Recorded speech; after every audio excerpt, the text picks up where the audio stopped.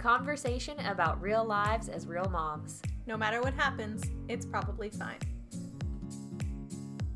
Hi, and welcome back to the It's Probably Fine podcast. I'm Joy. And I'm Kayla. And today we're going to talk about toys. Yay! The kid kind, not the grown-up kind. Relax. But before we jump in, how are you? How have you been? We haven't been in the same physical room for a long time, a month, right? Now or something. I miss you. I miss you too. Zoom's not the same. No, and I mean, we did our episodes with our husbands, which was fun and different, but I missed you. They're not the best conversationalists. They seemed a little nervous. I think, that's what the good thing about doing our first couple episodes, right back to back was that we kind of got the jitters out. Because, the first episode, we just introduced ourselves. So that's easy because you're basically an expert on yourself, the same way everybody is. And then we were ready to go with the talking. I don't know. I guess it's kind of intimidating. Should we tell the world how that first episode went? I did fine. I don't know what you're talking about. You were a professional. You were a gosh darn professional.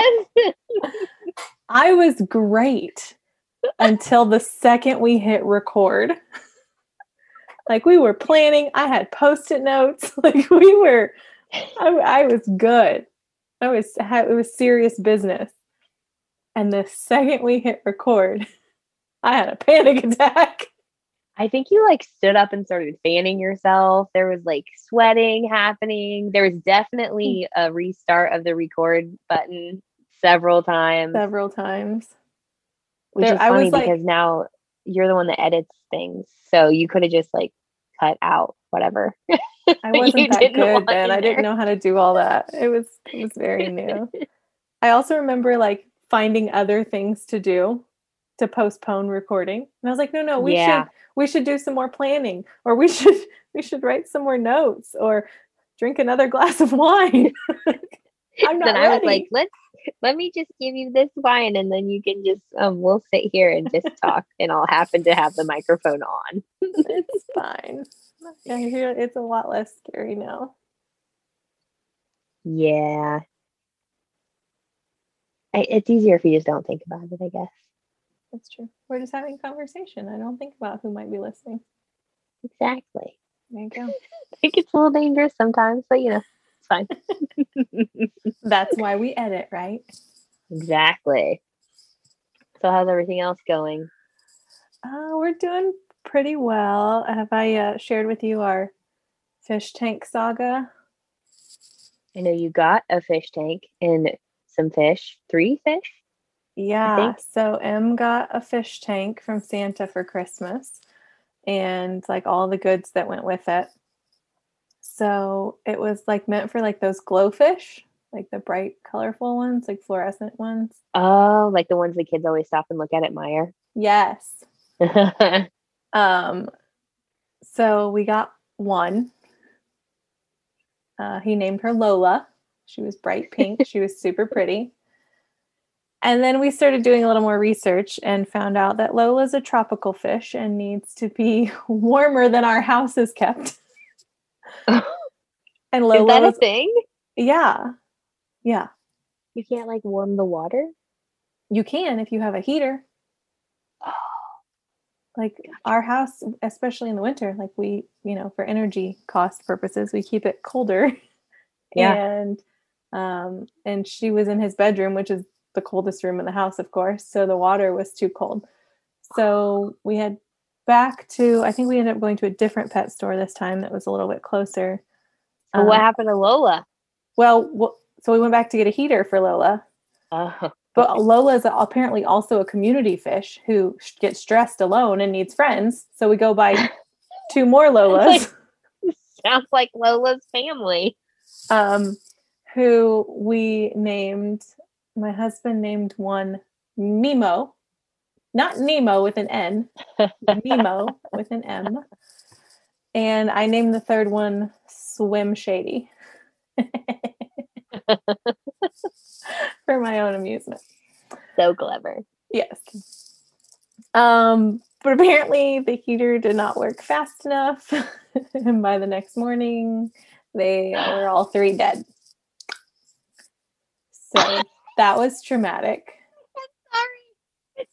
It seems like every parent has that fish story. We have never bought a fish for that exact reason that I know I would kill them within 24 hours. Yeah. And of course we did all this like on a Sunday afternoon. So he wakes up before school on a Monday morning and is like completely traumatized. And his teacher was telling me that they had their community circle that morning was like, what's something you did over the weekend? And he had this big dramatic story about how I got a fish and then we got a heater and I got two more and we'd hear all their names. And then I woke up this morning and they were dead. Like, oh, I'm so sorry, buddy. So we waited a couple weeks. We went back to a different aquarium shop and we're like, listen, like we did the test strips. Like, here's what our water is doing. It's cooler than we, thought it was going to be, but we do have a heater now. We've got a filter. We've got all the things. Like, what can we not kill? And she was like, how about a betta fish? They're pretty hardy. Okay. So like you can get the boys, yeah. So you can get females that like don't live with anything, or you can get the males that mostly live alone. Well, he chose the male because it's prettier and more colorful. Well, And she did tell us that we could get an aquatic dwarf frog, that they would not be aggressive toward each other, and a snail that would help clean the tank. So she's like, I suggest just start with the fish. See if you can keep him alive before you go adding anything else. And we're like, good plan. So the fish survived a couple weeks.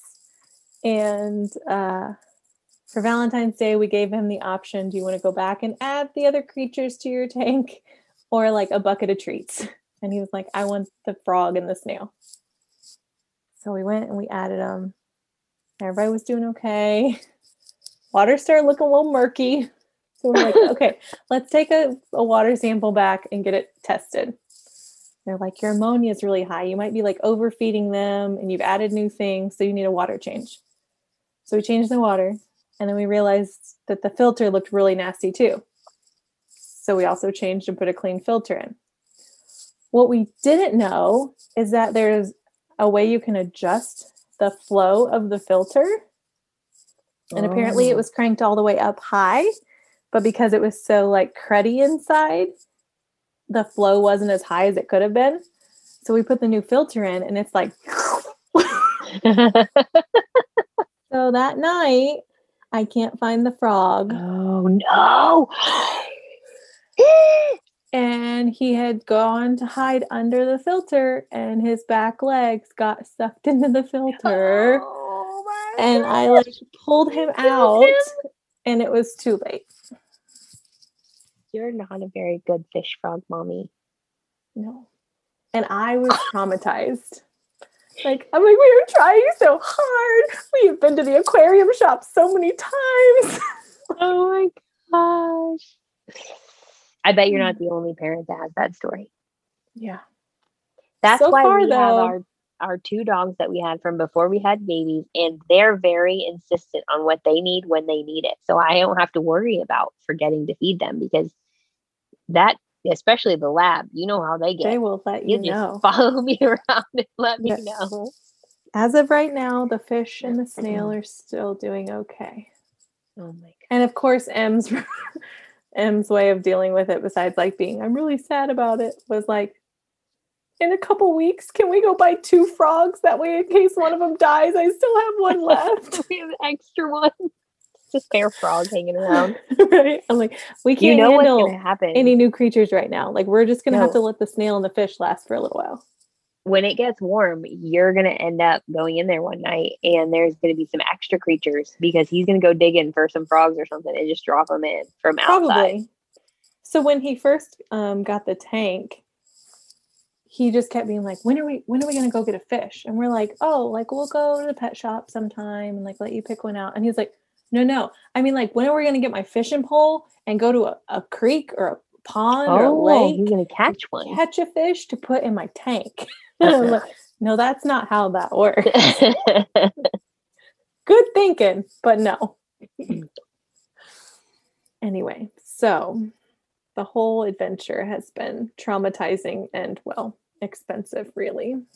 Yeah, so you thought you were getting out of Valentine's mess by getting your kid creatures instead of candy this year, and that kind of backfired, eh? It for sure did. I mean, we don't have a bucket of candy sitting around, but I did have to deal with dead frog trauma.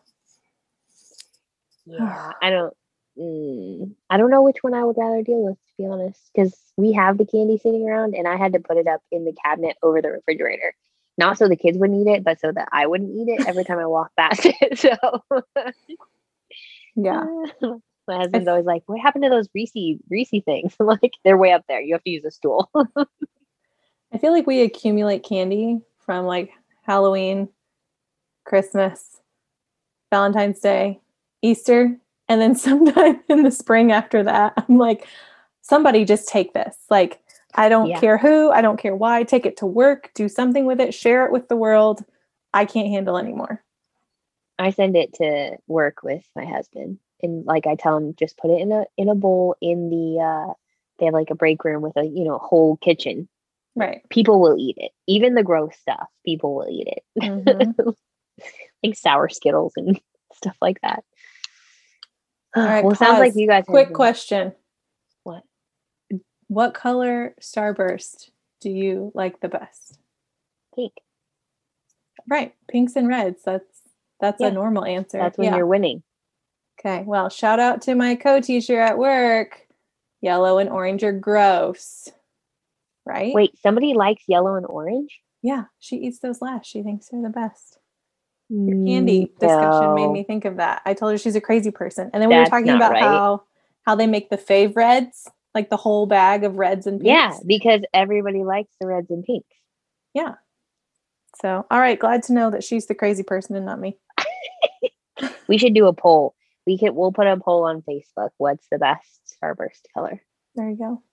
You'll have to do it because I don't know how to put a poll on Facebook, but I'll figure it out. I think it's an option. Did you see that my kid is bilingual? I did. Chipotle. He speaks, is that French? Is that what we decided? Yeah, it means chair. Every time that popped up that day in my newsfeed, I would just crack up all over again. My kid wants to be bilingual, so she's always asking me to teach her Spanish. And so the only phrase I taught her was, Te amo, mama. So she just goes around telling me how much she loves me all the time. It's great. I'm sure she does. Yeah. We've just been playing in the snow for the last however many days that my kids haven't had school because they keep waking up to canceled school. Today's the first day that they've been there, and it feels like 16 years, but that's a little exaggeration. It's been a weird week, to say the least. But we still live at my mom and dad's house because there aren't houses for sale. Hopefully that will change soon. But we are living in a small space, about, I think, 1,200 square feet or something. So it doesn't seem that small, but there's 5 of us and 2 dogs all living in that space with no bedroom. Like, we have a bedroom, but the kids don't. So the walls, there aren't walls. It's a thing. So I just keep making them go outside. And the other day it was -2.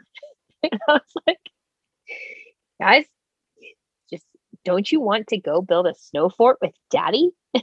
My husband was home and I just sent them all outside, and they were out there for probably 2 hours, to the point where I was like, maybe I should worry about frostbite. Like, it was that cold for that long. But no one got frostbite. There was a little bit of wind burn, I think, from the sledding, and they built a huge snow fort that didn't collapse because daddy was in charge of putting it together instead of letting the 7 and 5-year-old go out there and figure it out. So we most of our adventures have been our typical adventures, but with snow and far below freezing temperatures to make it more interesting. The baby's not a huge fan. He does all right when I bundle him up. I'm not a huge fan. I can make it outside for a little while and then I'm like, yeah, that was fun. Let's go in. I'm kind of over He it. likes I'm it cold if now. he's in the, like, we have a Deuter backpack kid carrier, like high end, whatever. Anyway, point is that it has a rain cover on it. So we'll put that on it and then it blocks the wind and he can see because he's behind me but up higher. And so he likes that. But then as soon as I stop walking, he's like, wait, what?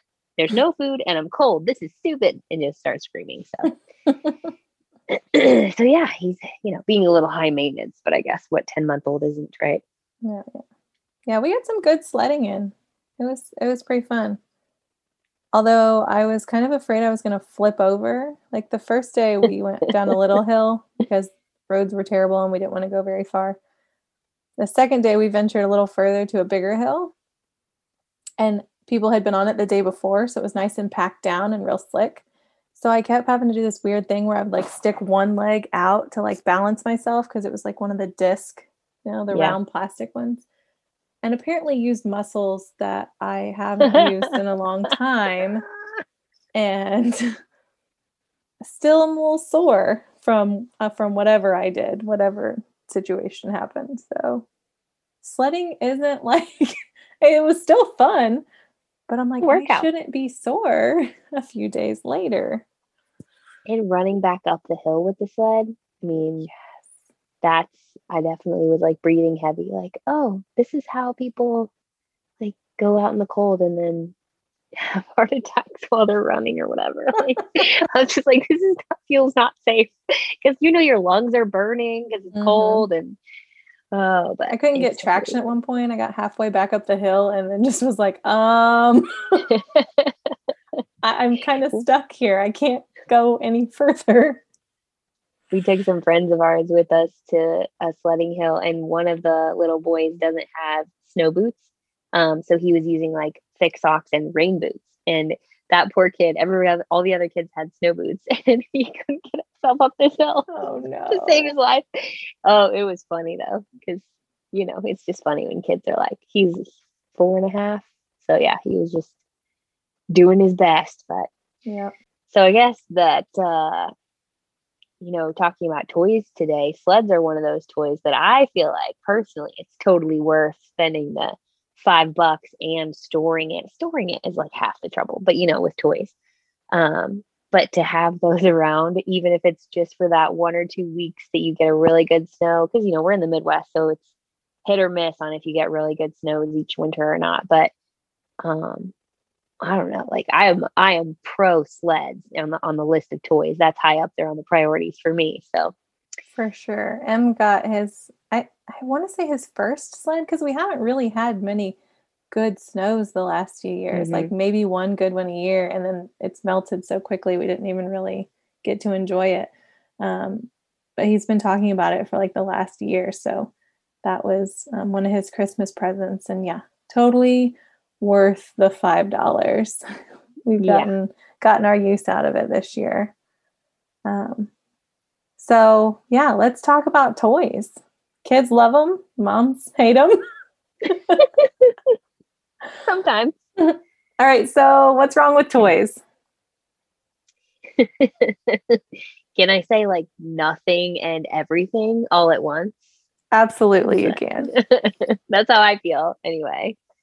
I mean, I know they'll grow out of wanting to have toys, but it just seems like the ages that our kids are, like not obviously he doesn't care, but the 5, 6, 7, even like into 10, I think maybe will be prime time for not just little trinkets that you can get rid of, but like toys that require a little bit more of an investment. Like these superhero toys that Elle is into right now are like $10 a pop. Well, if you want the whole set, like that's a thing. So right. It gives me something to tell grandparents that he wants for his birthday, but then I have to store it and it's a cost still, so I don't know. And they don't lay flat or stack easily. Like no. And they have pokey hands that stick up like the Barbies used to, and you step on them and it hurts. Just all the things. Yeah, they're everywhere. Like, I feel like no matter how many storage tubs or drawers or containers or like how big or small the bedroom, they always end up out in the middle of the living room and like pouring over into other spaces. And my husband Yeah. tries to remind me that like one day he'll want to spend all his time in his bedroom and you'll wish he would come out in the living room. So like don't be upset that he's wants to be around us and wants to be out in the living room and playing with his toys out here instead of in his room. So I'm trying to go about it that way. Like appreciate the fact that he's near us and wants to play where we are. Yeah, that's a good point. But it's still like a lot. It's a little overwhelming because so we don't have we've since the kids before they were born, we don't have TV, or I guess we have TV, like we have an antenna, but like we don't watch TV because we have Netflix and Hulu and all that stuff. So there's no commercials. And my parents have cable. And so the kids for the very first time have been watching like Nick Jr. or whatever it is that they watch. And commercials. There's commercials.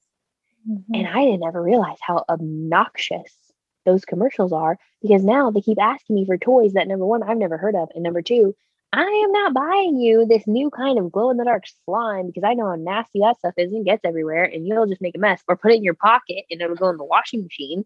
Mm-hmm. And like, it's just, but I don't mind telling them no. I just hate having to tell them no all the time because they see all these commercials and they're like, oh, I want to play with that. I want to play with that. When they really want is to like, if you could just go to the store and play with it for 30 minutes and then put it back, they'd be done with it. Right. Maybe that's just my kids, but they tire of things quickly. We've kind of seen a similar thing with M. Now that he's been exposed to e-learning and a tablet this year, like those were things that were never even in his realm before the last few months. And so he's like seeing YouTube videos that start off with like something educational, but then like a commercial pops up or it takes you to a different video that is, you know, a kid opening a package or playing with their toy. Like why kids like watching videos of other kids playing with toys more than they like playing with toys. First of all, I don't understand that, but that's a thing for kids right now. Yeah, they're making like millions of dollars off of those videos, which is crazy. Yeah. When it comes down to it, if you give them an actual choice, like let them loose in the house, the toys aren't the actual things that they want to play with. Like Elle took a box again and cut it up and made a transformer, like himself, a transformer costume out of this box. And he's been playing with it. And then he has another box that apparently his pretend puppy lives in that I've never seen this pretend puppy. It's imaginary, I guess. And so he carries that around with him. Or they want to play with like, I don't know, anything except actual toys. Like they want to stack buckets or they want to, I don't know. They don't want to play with toys. They don't actually like them. They just think that they do. Yeah, they're it's the novelty of them. It's like, oh, that looks really cool. And then they have them for 2 minutes and they're like, throw them down and move on to the buckets and the boxes. Yeah. I've also found that like a lot of times, like I know your kiddos had a kitchen set, but I found that like sometimes kids would rather actually have like real kitchen utensils or come in the kitchen and like help me cook and use the real pots and pans and the real spoons. Like I've had people ask me because I've mentioned that M enjoys cooking with me. And so they've asked about getting him like his own like cooking utensils, pots and pans, like that kind of stuff. So he can cook along with me. And I'm like, no, he will never use them. Like he wants to use the actual pots and pans and cook actual meals with me and use the real mixer. And like, so as much as that stuff like seems cool, they really would rather just feel like big kids and use the real things, or even with tools, like the plastic tools, like that's fine when they're little, like, and they can pretend, but like, he's like, no, I want wood and nails and hammers. Like, I want to build some stuff, even if it's just randomly nailing some boards together, some scrap wood. Like in his mind, he's building a tree house. Yeah. So, oh, well, even when they are little, like, even, I have so we have a Fire Stick, and our old one stopped working. I don't know if like I don't know what I did to it. It doesn't work. So we have the Fire Stick remote, and then we got a new one. And so I just took the batteries out of the old one because this kid, I mean, I'm sure it's because he sees us use it and he sees the kids use it, and he's like, I want to touch that too because everybody else is touching it. So he's obsessed with remote controls. But we have a baby remote control that's bright colors and like the primary colors, and it has songs that it plays when you click it. He wants nothing to do with it. Absolutely nothing. He will only play with the real remote that I took the batteries out of because he kept changing the channel and like doing things on Amazon. So I was like, oh, we're gonna end up buying things. This is fun. Let's not. When he would get a hold of the real one. So it's like, even at that age, he just has no interest in the actual toys except for balls. He loves balls. I don't know, I think because he can hold them, like we get smaller ones, so he does like that. But I saw a video the other day of this mom who was like, you're asking me, the text of her video was like, you're asking me why I'm telling you not to buy my kid toys. Let me show you. And she goes through probably 10 different slides where the baby's sitting in the high chair facing the camera. She comes up behind the baby and she'll set down like a bottle of lotion and some light up kid something toy.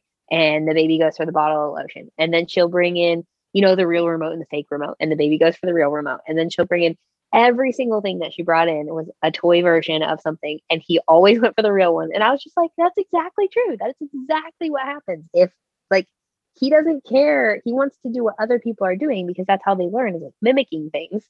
So if we didn't have any toys at all, he would just play with the things that like are on the floor or sit in the box that the kids are playing with anyway. And he just watches them, or they push him around in the box, which that may or may not be safe, but whatever. It's probably fine. Right.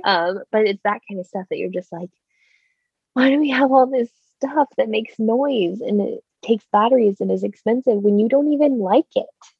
Like, and don't get me wrong, like I like some good baby gear, but I like the high chair that we have that hooks onto the table and things like that. The toys, I haven't found a toy that I was like, you should definitely get your kid this toy, unless you count certain teething toys. Because like Sophie the giraffe, definitely get that one. Mm-hmm. Yeah, but I don't know if she counts. Too. Yeah, I don't think she really counts. Maybe. Not in the kinds of toys that really annoy us, I think. She's more like a tool. Yeah. Like a baby care tool. I don't know. But even the baby doesn't care for toys the way that you would think that they do. So it's just hard because then you just feel like you don't want to get rid of stuff, but you're wasting things. But then you're also wondering, like, they sell all these toys to the parents from the standpoint of, this will help your child learn how to blah, blah, blah, or this will help develop their sense of this, such and such thing. So, I mean, you obviously have experience with this as a teacher. From your standpoint, do you how do you see toys from a teacher perspective? Like, how do they help kids or hurt kids with their development? I don't know. I'm sure there's good and bad, but how do you see that? Yeah, I think that, I mean, toys can be great, especially like in the classroom with social skills and like sharing and turn taking and creativity and those sort of things. I see some really amazing stuff. But I think you have to be selective of the toys that you offer. So offering less toys and, like we've said, giving kids real things like real pots and pans, real remotes, even if they have no batteries in them. Having less toys and less things to choose from actually creates more creativity and keeps their attention spans longer. Because if you give a kid, like you were saying, that like sings and lights up and, does all that kind of stuff, they'll push all the buttons, listen to all the songs, watch all the lights for 2 minutes, and then they're done. I recently read something that was saying you don't want kids thinking, what can this toy do? But rather, what can I do with this toy? That's a good way to look at it. Yeah, that's a good like filter. Yeah. So like if they're thinking, what can this toy do? The toy is doing the entertaining, right? Like the toy is doing all the work. It's doing the flashing, the lighting up. It's performing its function, and the child has become passive. They're no longer engaging and being creative with the toy. It's the toy that's doing the entertaining. But if you have a toy that the child says, like, what can I do with this toy? They're actively engaged in the playing. They're creating the ideas. They're creating the scenario. They're creating the use for the toy. So really the toys that have multiple uses, like that your kids can do a lot of different things with, are the ones that you get more bang for your buck. Like the one that has one specific purpose to light up and sing songs and flash colors and whatever, that's it. It does that one thing and then it's done. But if you give kids blocks or magnets or Lincoln Logs or any of those type of more manipulative type toys, you know, you can watch a kid build something and then tear it apart and build something new and tear it apart, and they can keep that attention on that activity and make so many different things because it's an open-ended toy with multiple options. It's not, oh, I pushed the buttons and it lit up and it sang to me and now I'm done. So I don't dislike toys for the sake of disliking toys. I dislike the fact that, like you were talking about, specifically the marketing behind the toys. Like, oh, your kid has to have this. They're not going to meet their milestones. They're not going to learn. They're not going to whatever it is that we are perceiving our kids need to get to or be at to do parenting right. Like the commercials sell us and the kids on, if you want your child to, if you want to be a good parent, if you want your kid to succeed, to the kids, if you want to have this cool thing, if you want to be this, if you want to be like your friends, if you want to be whatever, you have to have this product. And like, no, you don't, because kids will be more curious and more creative without someone telling them how to play a specific way with a specific toy. And so we tend to do discovery stations. It's weird and COVID-y this year, so we don't get to do as much fun stuff. But that's one of my favorite parts of the school day. And I've protected that part of my day as much as possible over the years, because unfortunately in public schools, like, there's less and less time for that open-ended creative play. But that's something I still try to hold on to pretty fiercely, because that's when kids get to be kids. They get to be creative. They get to build things. They get to try things. They get to interact with their friends. They get to, they have to share, because all the magnets or blocks or whatever are in a bucket, and your table gets a bucket and you can build whatever you want. But if you take all the pieces and your friend has none, okay, well, now we have to discuss that and figure out how we're going to solve that problem. Because is it really fair that you have this awesome, amazing tower made of 74 blocks and your friend has 2, right? So I think those kinds of things that go along with those types of more manipulatives than toys are really beneficial and educational. But toys for the sake of having toys is not. And so what I think a lot of kids run into now is that they have too many toys. And so they become overwhelmed. And what typically happens is then they don't play with anything because they don't know what to play with. They don't know where to start. And so then you get that, I'm bored, there's nothing to do, when they have an entire room full of toys. Yeah. And I've also heard too that when kids are constantly surrounded by so many toys, they become part of the background. Mm-hmm. So like they don't even notice them till you go to try and get rid of them or donate them or give them away or throw them away. But it's just kind of like, I mean, we do the same thing too. If something is part of, if it's just sitting there day after day, it just becomes part of the background. You forget it. You don't acknowledge it anymore. You don't deal with it. You don't spend time worrying about it because it's just, that basket of laundry that's been sitting in my bedroom for a week, right? Like at this point, I just step over it every morning on the way to my closet. Hey, we already decided on this podcast that's perfectly acceptable. So it is. Laundry's fine. Right. But that's kind of what our kids do. Like they walk past the same shelf full of toys every day. And then they're like, well, I'm bored. They don't even see it after a while because it's just part of the backdrop of their day.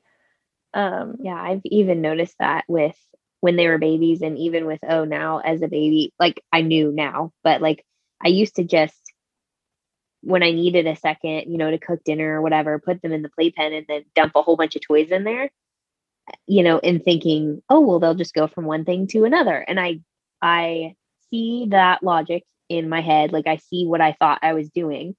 But now I put him in the playpen and I give him 3 balls and a basket, or I give him one book, like one of those hard baby books or whatever.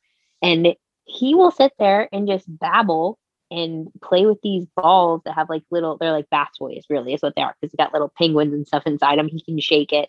But it's so he'll sit there for 20 minutes and play.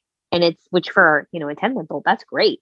And he'll play completely independently. And it's the same thing, just on a bigger scale for the other two, where we, so like I said, we're still living with my mom and dad. So that means that most of our toys are in storage. And that's actually been really great because number one, they're much more appreciative of what we have here. And number two, I was able to be super intentional about the toys that we brought with us.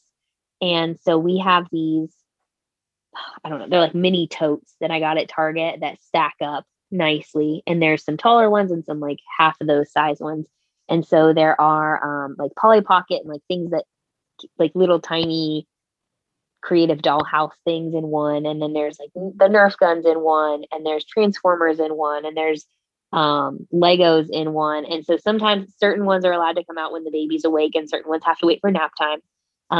Just obviously for the small versus big toys, but it's been nice because it's not all the toys out at once like it was when it was in their room. They have to have me get the boxes down because they're all stacked on top of each other. And so I can, I don't know, I let them play with the toys when they want to ask to play with the toys. Like I'm not like controlling that, but I do have control over how much stuff comes out. And then they have to put everything back in that box that they're done with that set of things. And then they put it away. And so they don't get that feeling of like, oh, I don't know what to play with because everything's just sitting out and I played with everything. And like my kids are the kids that pull the buckets out and dump them on the floor and then everything gets all mixed up. So when they do want to go play like with the Batman toy, they can't find the one thing that fits in the Batman toy because it's somewhere in the mess. So it's that same concept of the baby, but just on a larger scale for them.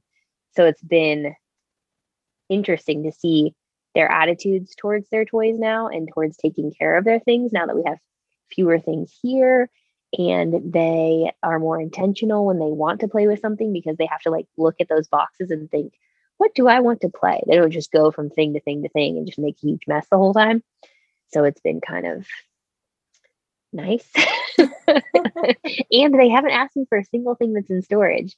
So I don't know what that says about what's in storage, but might be some things to think about here in a little while. That might disappear. Oh, I don't know. Maybe. I haven't I don't know seen what happened to that. No. Nope. Yeah, I think them being appreciative is one of the things that really I don't know. That's one of the things that irks me about the toys is because the whole you have a room full of toys that you have accumulated and you're telling me you're bored or you don't know what to play with or you don't you need me to play with you and entertain you every second. And M's always been a rough, he just plays rough. And so he plays rough with his toys. And he, like, I think he just wants to understand how everything works. But like, he's the kid that like takes the doors off all the cars and monster trucks. He takes off the rubber off the tires, like just disassembles every single toy to, and then can't get it put back together. So not so like, it wouldn't bug me so much if he disassembled it to learn about it and understand it and then reassembled it, but he like disassembles it and then is like, oh, I don't know how, like it won't work anymore. And so that frustrates me. Like, if you're going to have something, care for it. Like, someone spent money on that. Someone got that for you.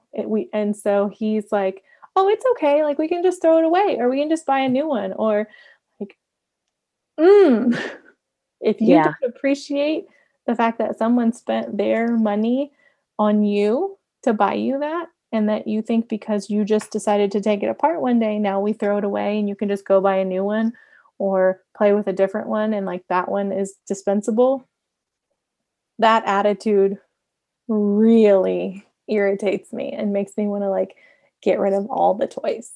Like, no, you don't need presents and toys if that's how you're gonna see it. Like, and I don't think he does it to be like rude and disrespectful. I think in his mind, like, that's just what you do, right? Like, there's plenty more at the store, we could just go get a new one. Like, no, just because it's there doesn't mean I'm going to run out and spend my money to buy you another one because you broke this one. So that's so hard. I don't know. We've talked about like trying to teach the kids to be, good stewards of the things that they've been blessed with. But it is hard because it's exactly that. It's like, but I know that there's more, and they don't understand the concept. They get that we have jobs and we make money and that things cost money, but like they have no concept of like a vacation at Disney World versus a vacation at the Indiana Dunes, like cost wise. They don't get that. They don't get the difference between eating at Chick-fil-A and having that little toy that you get in the Happy or whatever those are called, kids meals, versus the $50 Batmobile you got for your birthday. So I get that struggle from their perspective, but at the same time, I totally agree with you in that, like, you just want to be like, man, like, no, you can't just replace things all the time. Like, I know it seems like you can, but you can't. And then I end up carrying that, like, I don't know. I'm so conflicted about getting rid of the toys. I wish that they would just not come in the house in the first place.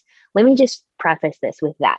All of my problems would be solved if everyone just stopped buying them toys, because we do not buy them that many toys. We do at Christmas time, but we are very selective in the things we buy them. Like, usually we get them things like bubbles and chalk and bikes and books and stuff like that. We don't buy them plastic cheap things that just sit. And so with all of our stuff being in storage, obviously I'm going to go through the stuff when it comes out, because it's been very clear that they don't need, it's been packed up since before Thanksgiving. Like, they don't need these toys that they have not asked me about and that they do not miss. And so, there may be a couple things I'll pull out just because, we'll grow into them and he'll want them. But my thing then is dealing with the like guilt of giving things away, or recycling or throwing things away, getting rid of it somehow, because I feel like it's so wasteful. And like, someone did give that to us, or gave us, like, sent us money to buy something for the kids or something like that. And so my husband teases me that we have so many things and he calls me sentimental, but I'm not really sentimental. It's just the same as like, I hung on to like these bookshelves that I don't think that we're going to need, but I hung on to them because I don't know what space that we're going to have. And I don't want to have to like rebuy things. And also, yes, they were given to me for free from a family member, but it still feels wasteful to just get rid of them, And so I know this is like another mom guilt thing, and I probably shouldn't. This is probably like really low on the things I should feel guilty about, but getting rid of their toys, even if it's donating and going to somebody else who needs it or anything like that, it feels wasteful to me. And I think it just feels wasteful because then I go back to like, I wish that somebody had never spent their money on it, and I feel bad they spent their money. And then I feel bad that like we have this whole production cycle in the world and we're wasting all these materials. And then like it kind of expands. I just go down a little, little hole there. But it feels, and so then I hang on to it because I feel bad. Yeah. And that's silly. That's just, I don't know. I don't have an emotional connection to the thing.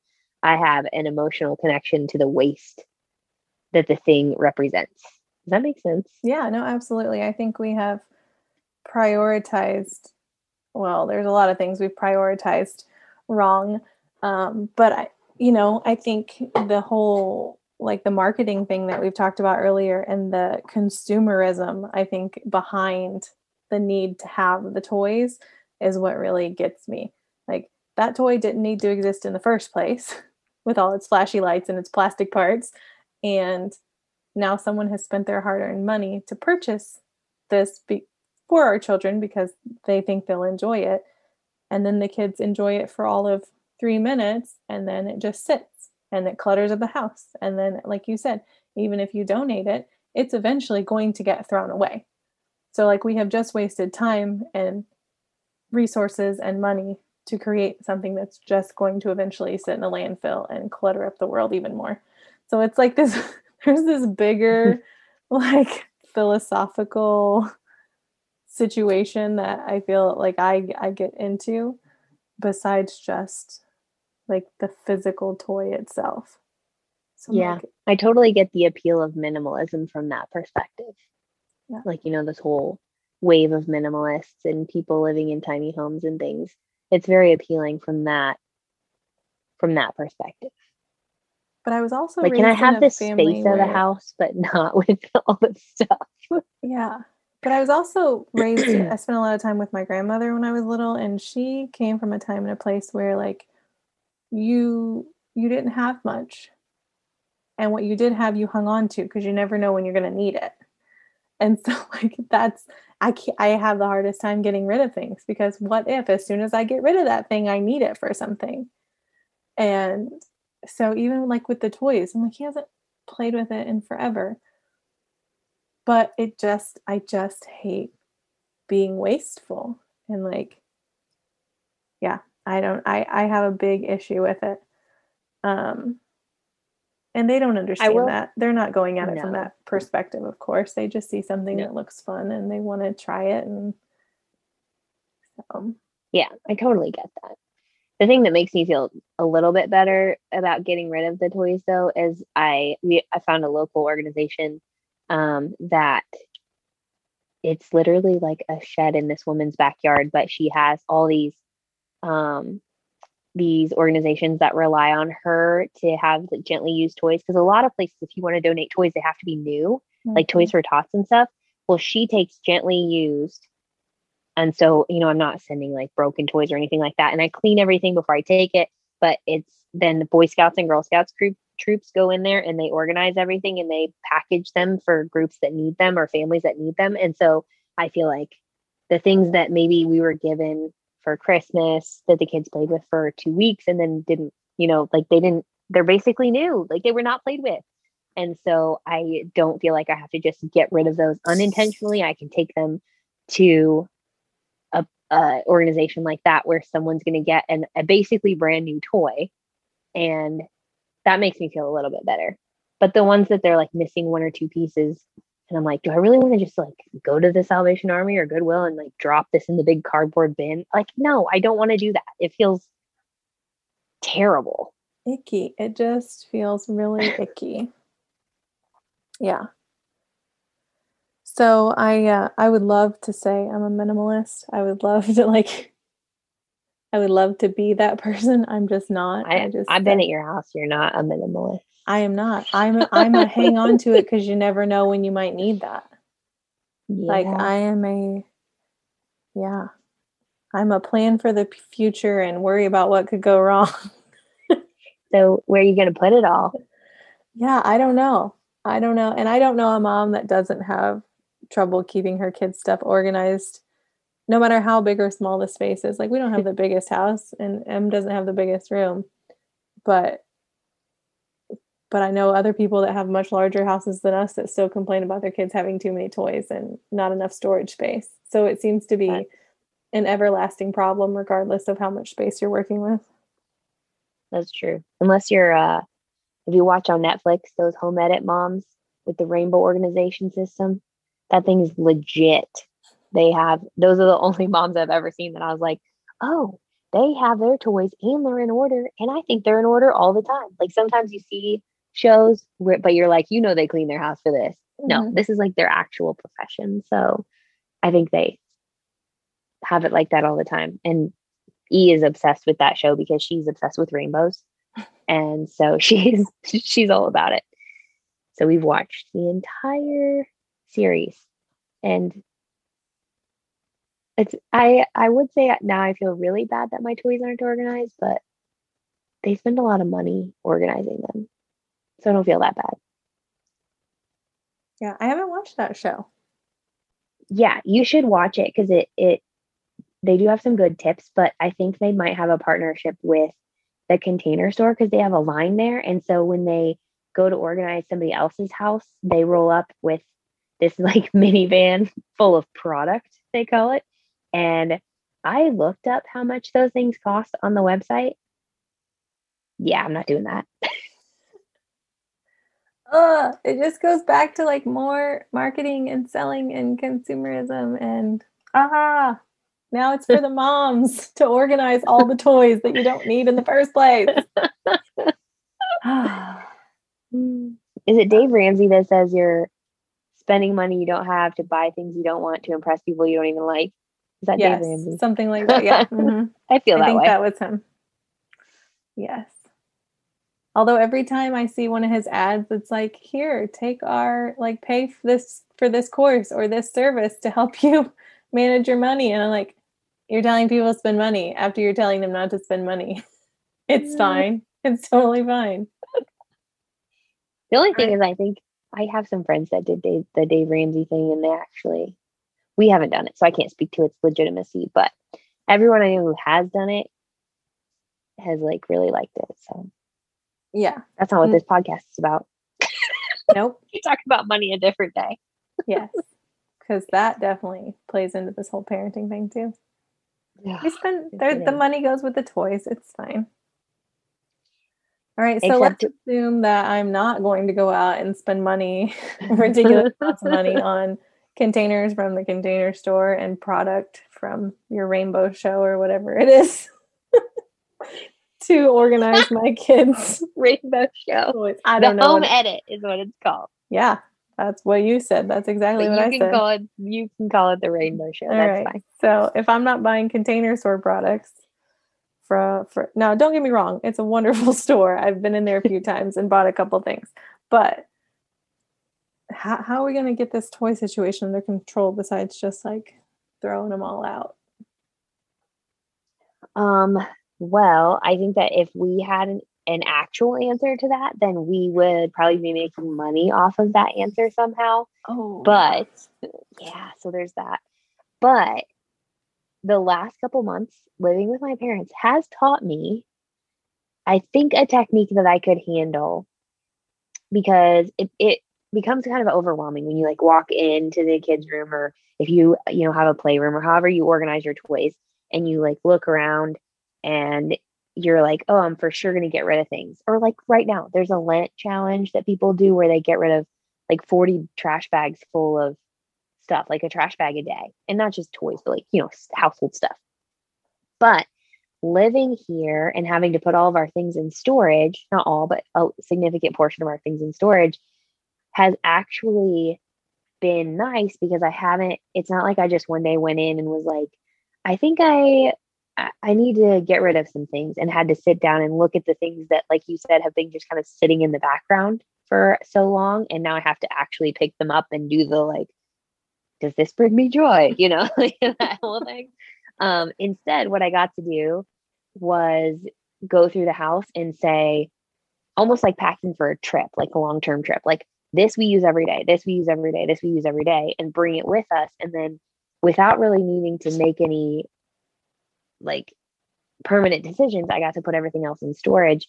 And I think that that's going to actually be great in the long run, because now I have the distance from things and I can take a chance to just use some of that perspective when I go back and say, we lived without this for 6 months. Like, let's just get rid of it. Like, no one has asked about it. No one has known that it was missing, aside from things like Christmas decorations and stuff like that. Obviously we're going to hang on to things like that. But I think that there's a lot of things that I would have been afraid to get rid of, not just because of the guilt that we talked about earlier, but because I legitimately was like, I might need to use this. And now I'm realizing we don't use as many things as I thought we did. And so I think that for somebody like me who gets overwhelmed when you see all the stuff or feels guilty trying to get rid of things, I think that having that ability to put things in storage, or even if you just like decided one room at a time, you were going to say, okay, I'm going to box up, I'm going to pull out the things that we use every day, box all the rest up, and wait a month, and have it in a closet or in the corner or put it in somebody else's room or something. Like, get it out of the space. And then a month later, open those boxes and be like, oh, no, I never needed this in the first place. And I haven't needed it for a month. And I think that for somebody like me, like I said, some people can just go in and get rid of their stuff. I can't do that. But having the space from our things will help me, especially with the toys, because I don't feel the, urge to pick up toys and play with them. Like the kids, if they were to look at the toys after 6 months, I'd be like, this is new, it's great, Yeah. And I can now kind of separate that. So I think that that's going to be my go-to technique right now when I have to do like a massive purge of things, especially toys. Well, and it gives you that distance without the like finality of it. Like, you're not getting rid of it right now.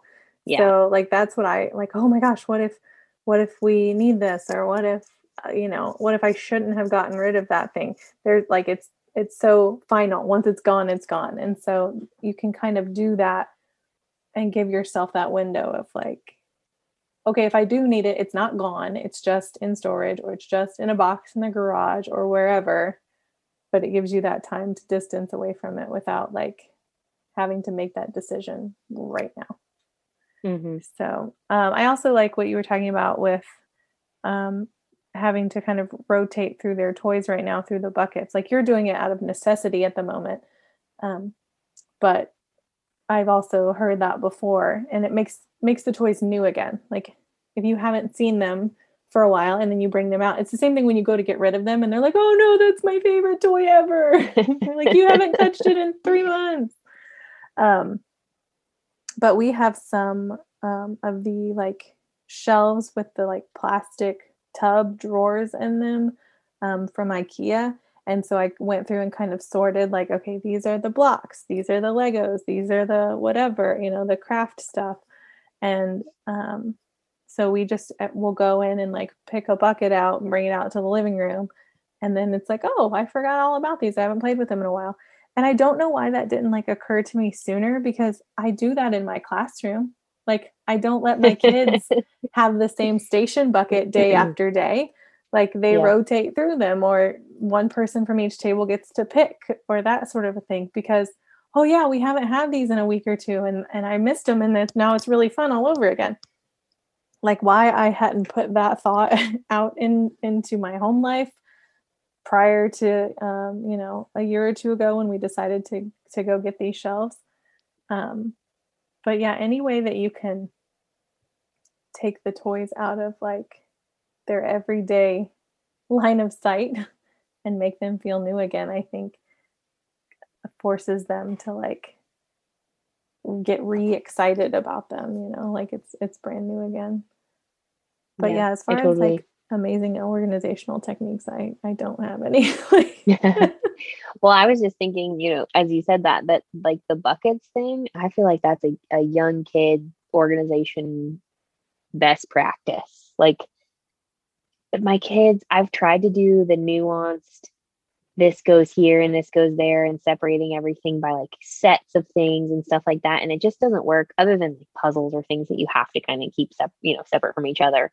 But having just a big box or a big drawer that you just put all the Legos go in here, or all the blocks go in here, and then just letting them dump it. And then also when they clean it up, even E at 7, like when she can clean things, she can organize things, she can put things in order. She's very neat like that. But when it's like dinner is about to be on the table, I need y'all to get this stuff cleaned up in 3 minutes. I just need her to be able to drop things in a bucket too. And so it's been so much easier to just say, this is the bucket for the baby toys. This is the bucket for anything superhero. And this is the bucket for anything Transformer. Everybody teamwork, pick up the toys. And it's done in like 5 minutes because it's just a bucket. It's not like saying, okay, this Batman action figure goes with this Batman car, match them up and put them away. You know, it's just they don't care to do that. And I think they get overwhelmed. I don't think they can. I think that kind of organization it takes a lot of brain power. That's mentally a big task for a little person. Yeah. Yeah. And putting it in terms that they understand, like, I know what a Transformer is. I know like what a baby toy is. I can do that kind of sorting. Yeah. It's all an art form, really, the whole parenting thing, but specifically with the toys.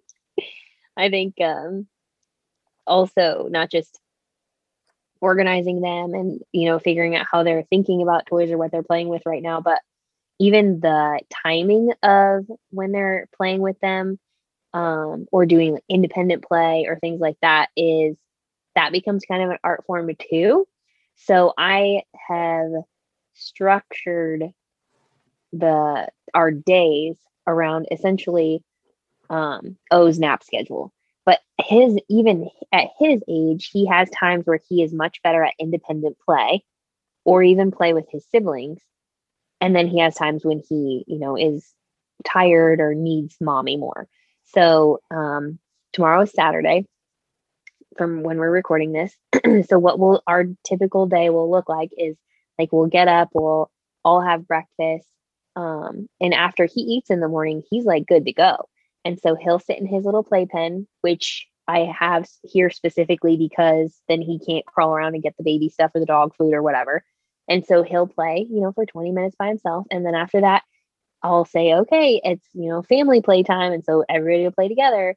And it's just having those toys organized in those buckets, but then also in like time buckets, it's nice to be able to say, okay, this is when we play with things that are baby friendly.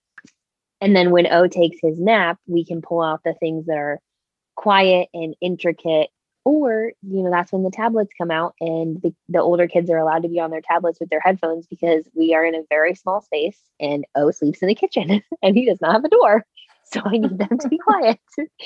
So sometimes, especially with L, his independent play gets loud because he likes crashing things and being a superhero. And so, that's when I'll just kind of use different techniques and different toys at different times. And then that does the same thing through a day that you're doing where you're rotating those toys. I'm just a lot of times rotating them through the day. And so they only get to play with a certain thing for 20 or 30 minutes right now. And yes, I realize this is super nuanced for my situation right now, but I think that same concept can apply to like bigger chunks of time later when we actually have bedrooms and walls as well. But managing the toys, it's a learned technique for sure. We'll probably master it when we're grandparents. Well, it's interesting though that your situation has like forced you into kind of finding a way to manage them differently. And I think that you will take what you're learning now and apply it even when they have, more space in their own rooms. And like when all the toys could come back out, like, I don't necessarily think they will. Like, you've seen what life can be like without all the clutter and the chaos that comes along with toys every which way. And, I think that for some kids, like you were talking about, okay, kids understand, like, this is a baby toy bucket. This is a Transformer bucket. This is a Batman toy bucket. Like, that is very kid friendly. in the fact that I know what those things are and I know exactly what the expectation is and I know exactly where that goes. Like there's no wondering, there's no like chaos. And so for some kids, like the anxiety that goes along with not knowing where things are, where they go, what they're supposed to do with them, like, you know, the kids that just take out a bucket and dump it and then play with it for a little bit and then pull out something else and dump it. Like after a while, it's just there's chaos and stuff's everywhere. And then you're so overwhelmed with, well, I don't know where any of this goes because there's so much of it. Like kids in general, some kids more than others, but most kids do well when there is structure and order and clear expectations, even when it comes to playtime. Like even at school, my kids are doing discovery stations. Like it's very open-ended tasks. They are allowed to be creative and play and socialize, but there are very specific routines and procedures for how we manage those materials, where they go, how we get them out, how we put them away, who gets them, who carries them, how do we carry them, like all of these things that go into, and obviously at home you don't have to be that structured, but like at school, like I literally have to teach, we don't carry buckets on our head. We don't shake the buckets as we walk. We don't carry them by one handle. They fall open and spill, like all these things. And so while that seems like redundant and crazy, after a while, it's kind of a well-oiled machine because this person is the bucket friend. They're in charge of getting the bucket every day. They go get it, they carry it back, they open it up, they put the lid underneath. Like it's all very specific. So by the time you get to the play part, they can enjoy the actual playtime. And we don't spend time worrying about why the bucket spilled or where did the bucket go or who's gonna carry the bucket today, or why isn't it my turn, or why do we have to do this station again, or we did this one yesterday. So I think, again, I know all those things as a teacher, but don't always apply them at home. And so I think anything that can like lessen the chaos, because let's face it, as parents, it's like decision fatigue every single day. So anything that we can take off of our plates and, you know, not have to like discuss or decide, if the kids just know this is how this goes, this is where we get it, this is where it goes when I'm done, this is our routine, like I think just takes away that like chaos and anxiety for everyone involved. I completely agree. And I find that we go through these like seasons and they kind of coincide with the year, because what'll happen is like in the summertime, usually we're outside more. And so there's not as much playing with the toys. And so that's usually an opportunity to go through them and kind of sort things and get rid of things and whatever, you know, in a normal year. Obviously, us living here has made things different. But then, you know, that happens. And then E has her birthday in August. But because it's a summer birthday, when people think of things to get her, it's typically chalk and bubbles and scooters and like outdoor things, which is great. Like I'm all for that. And then, so things are pretty good. Things are, you know, and then it's right before the holidays. So I'm like, okay, one more big purge. Let's get rid of things because we know that stuff's going to be coming into the house. And then the holidays happen and I have zero control over anything that's happening anymore. And so I find myself just like every single year wondering, how do you handle the influx of things coming in during those times? And I'm not just talking about Christmas presents. I'm talking like this stuff that comes home from school and the little treat bags that everybody hands out at every single place that we go, and and it's all like either candy, which I'd rather have candy than some of the other things because, you know, they can eat it and I can use it to bribe them, things like that later. But then they come home with stuff that I'm just like, you don't even want this little puzzle that you got that's going to break and you're going to lose a piece tomorrow. Can I just throw it in the trash? I don't know, you know? And so I just, the holidays give me like a little anxiety, and it's not the family time and things like that. Like we're really fortunate to have good relationships with our family. That's not it. It's the it's the amount of stuff that comes into our house, and it takes me like a month to deal with it all. And it's just, it's anxiety inducing. Well, and I think that we encourage at birthday and holidays and any event really, for people to contribute to M's 529 savings plan instead of toys. Like every birthday invitation we've sent out over the years has had like his little code stapled on top, like, in lieu of gifts, please consider donating and making a contribution. And some people do that and understand like our long-term goal with that. Other people just really don't like the idea of him not having things to open on Christmas and birthday, which I understand. Like, but trust me, he's never gone without, so I think he would be okay. But so for those people, I've started to try to give them like very specific items, like even if it means going on Amazon, finding a specific toy that we really think, like a few years ago we picked out some magnets, like the ones that are like squares and triangles, and you can build all kinds of 3D stuff with it.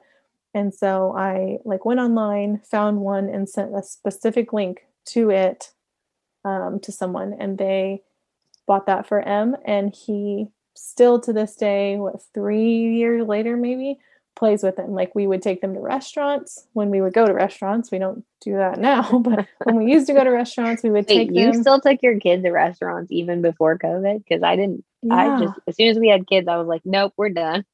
Yeah, I don't know. We did it. We did it. It was usually a traumatic experience for me, and I usually left not really enjoying it, but we did it. But you know, we would take those in a bag or a backpack or a bucket, whatever, with us. And while we were waiting for our food, he would make something and tear it down, and make something else and tear it down, and it would just sit at the table while we were waiting in a restaurant. And so I think times like that, I was like, okay, I can do this. I can go to restaurants with a kid. Like, but I think if I didn't give those specific, like, hey, I think he would really like this, or this would get played with a lot, we would get like the flashy, cute, fun toys that look really neat, but don't necessarily like last very long. This past year, you know, everybody always around the holidays starts like, hey, what does he need? Well, first he needs like a coat, like new snow boots, clothes, like, because I feel like we outgrow clothes every 6 months. So those kind of things. But when a kid opens their presents, really, those aren't the most exciting things. So I started offering some alternate ideas. Again, went and found a very specific thing and sent the link. But a kid's cookbook. Like, he enjoys cooking with me, and that's something that gives him some ownership over what we cook. And they're very kid friendly and very like lots of photos and easy steps to follow. But that's something that is creative that he can use for years to come. It doesn't take up a whole lot of space. It can create those like shared experiences, or like a magazine subscription. Like, he loves reading about animals and doing mazes and like those sort of activities. And again, a little magazine doesn't take up that much space. And really, if it gets to the point where we've got too many, we can just recycle them. Like, it's those kinds of things. So trying to find, like, for those who really want him to have a thing to open and unwrap for the holidays and birthdays, giving very specific ideas of like what he might enjoy that also will not clutter up our house anymore. So one of the things that my mother-in-law got E this year is actually one of those subscription craft things. I don't know. She really likes doing crafts. She thinks she likes toys, but she doesn't actually like toys, because you give her toys and then she doesn't actually play with them.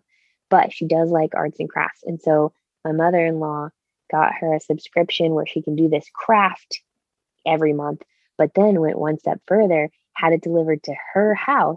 So the craft is not at my house, and it's something they can do together. And so that was a good gift for sure. That's a great idea for sure. It takes one more thing off your plate, but it's still a fun activity for her to do. I've also seen the idea of picking like a want, a need, and then something you wear and something you read. So, like for the holidays, kids get 4 gifts, and they it's one thing in each category. Um, so, like they might need new snow boots, but they might want like a specific toy, and so in that case, like they get one toy that they really want, but they're not getting a whole pile of unnecessary things. And again, I think that teaches them to like prioritize, like it's fine. You want a toy, like you can have a toy, but what's the one toy that you really want? Or two, put 2 on your list and see which one you get, kind of a thing. But it like, and then it stops the like my kid who circled everything in the catalogs that came in the mail. And it's like, I would like everything on every page, please. My great grandma, who is 97, and we were super blessed to still have her around, told him just to write his name on the front of the book and send that to Santa Claus. the whole right. book. Just sign the front and send it. Like, yeah, pretty much. He did that with a bunch of like Target catalogs. They send the toy things, and she circled like 6 things on each page. You're just like, do you even know what that is? No, but look how cool it is. We've also started trying to encourage people and do it ourselves to do more experiences rather than toys and specific like tangible items. So we have a really nice zoo here where we live, and so we have a zoo membership. My husband got a state parks pass for his birthday, which you guys That's always what I put have on my list every year. Yeah, that's my favorite gift to ask for. Yeah, so things like that like given. Not this past Christmas, but the one before, we got him tickets to go see Daniel Tiger live for like his big gift. And of course, he was 4 at the time, so he didn't really understand. He was like, "You gave me a piece of paper with Daniel Tiger on it. What? I don't know." And then unfortunately, because of COVID, it got postponed and then eventually canceled, and so it didn't quite pan out. But yeah, I think just feeling like our money is going somewhere more productive and useful than just a toy that's going to end up getting donated or thrown away when it breaks later on. Well, and I'm 100% on board for like experiences and stuff, but I also think it's important for the people who in your life, you just can't get them away from needing the gift itself. I think the idea of sending very specific links, like I know I do that for myself, because then when people ask me for what I want for Christmas, I actually keep a note in my phone all year long. And if there's something that comes up that I'm like, ooh, that'd be really cool, like something for my camera or something for backpacking or a pair of slippers, whatever it is, it's something I don't need right now, then I'll put it on that list with a link. And that way, when Christmas rolls around and, so-and-so got me in the family drawing, and so we spend like $100 a person, but you only buy it for one person out of the entire family. And so it's nice to be able to just be like, oh, this is what I would like. Thank you very much. Mm-hmm. And I know it's something that I want. They know it's something that I want. And we all kind of have started doing that, but I keep my list all year long because then it's just easier and I don't have to like sit and try to think of, because that's when you find yourself on those lists of like best Christmas presents for 2021, buying things that you don't need. Yeah. And then same with the kids, like we got, this year we did, so Sienna got the kids bicycles. That was their big gift, but we got them like games and, a book where you can like illustrate a story. You can write on one page and then there's a blank page on the opposite side. So, things like that that we do as a family. My husband plays cards with them a lot when I'm working, when he's home. And so like Uno is the new thing, the hot new thing this year for them. And so they've been playing that and like Crazy Eights and stuff like that. So those kind of gifts. And And then I know that we're both very into the anything that can be used outdoors gifts. Mhm. So the sleds, the chalk, the things that they are outside all summer long. I mean, you could buy my kids sunscreen for Christmas and I would consider it a great gift. So so that kind of stuff is always, if they need a physical gift to unwrap, that's where we try to kind of steer people. Hopefully they ask. Otherwise they just kind of show up with stuff that you're like, oh, you're gonna, okay, this is going to your house then, right? And then I feel so terrible because I'm like, I promise it's not that I'm unappreciative. It's like the fact that I know my kid's going to play with this for less than 5 minutes and then it's going to never get touched again. And I feel bad that you've wasted your money. We've, over the course of the last year or so, gotten more into like dress up and costumes. That's huge for our kids too. Yeah, and we actually have had some people hit the after Halloween sales and get like discounted costumes and then hang on to those as gifts and like buy them, 3 sizes too big or whatever. But it's dress up, so who cares? And then he can wear it for a while. And that's been another one where like, well, now where do we store all these costumes?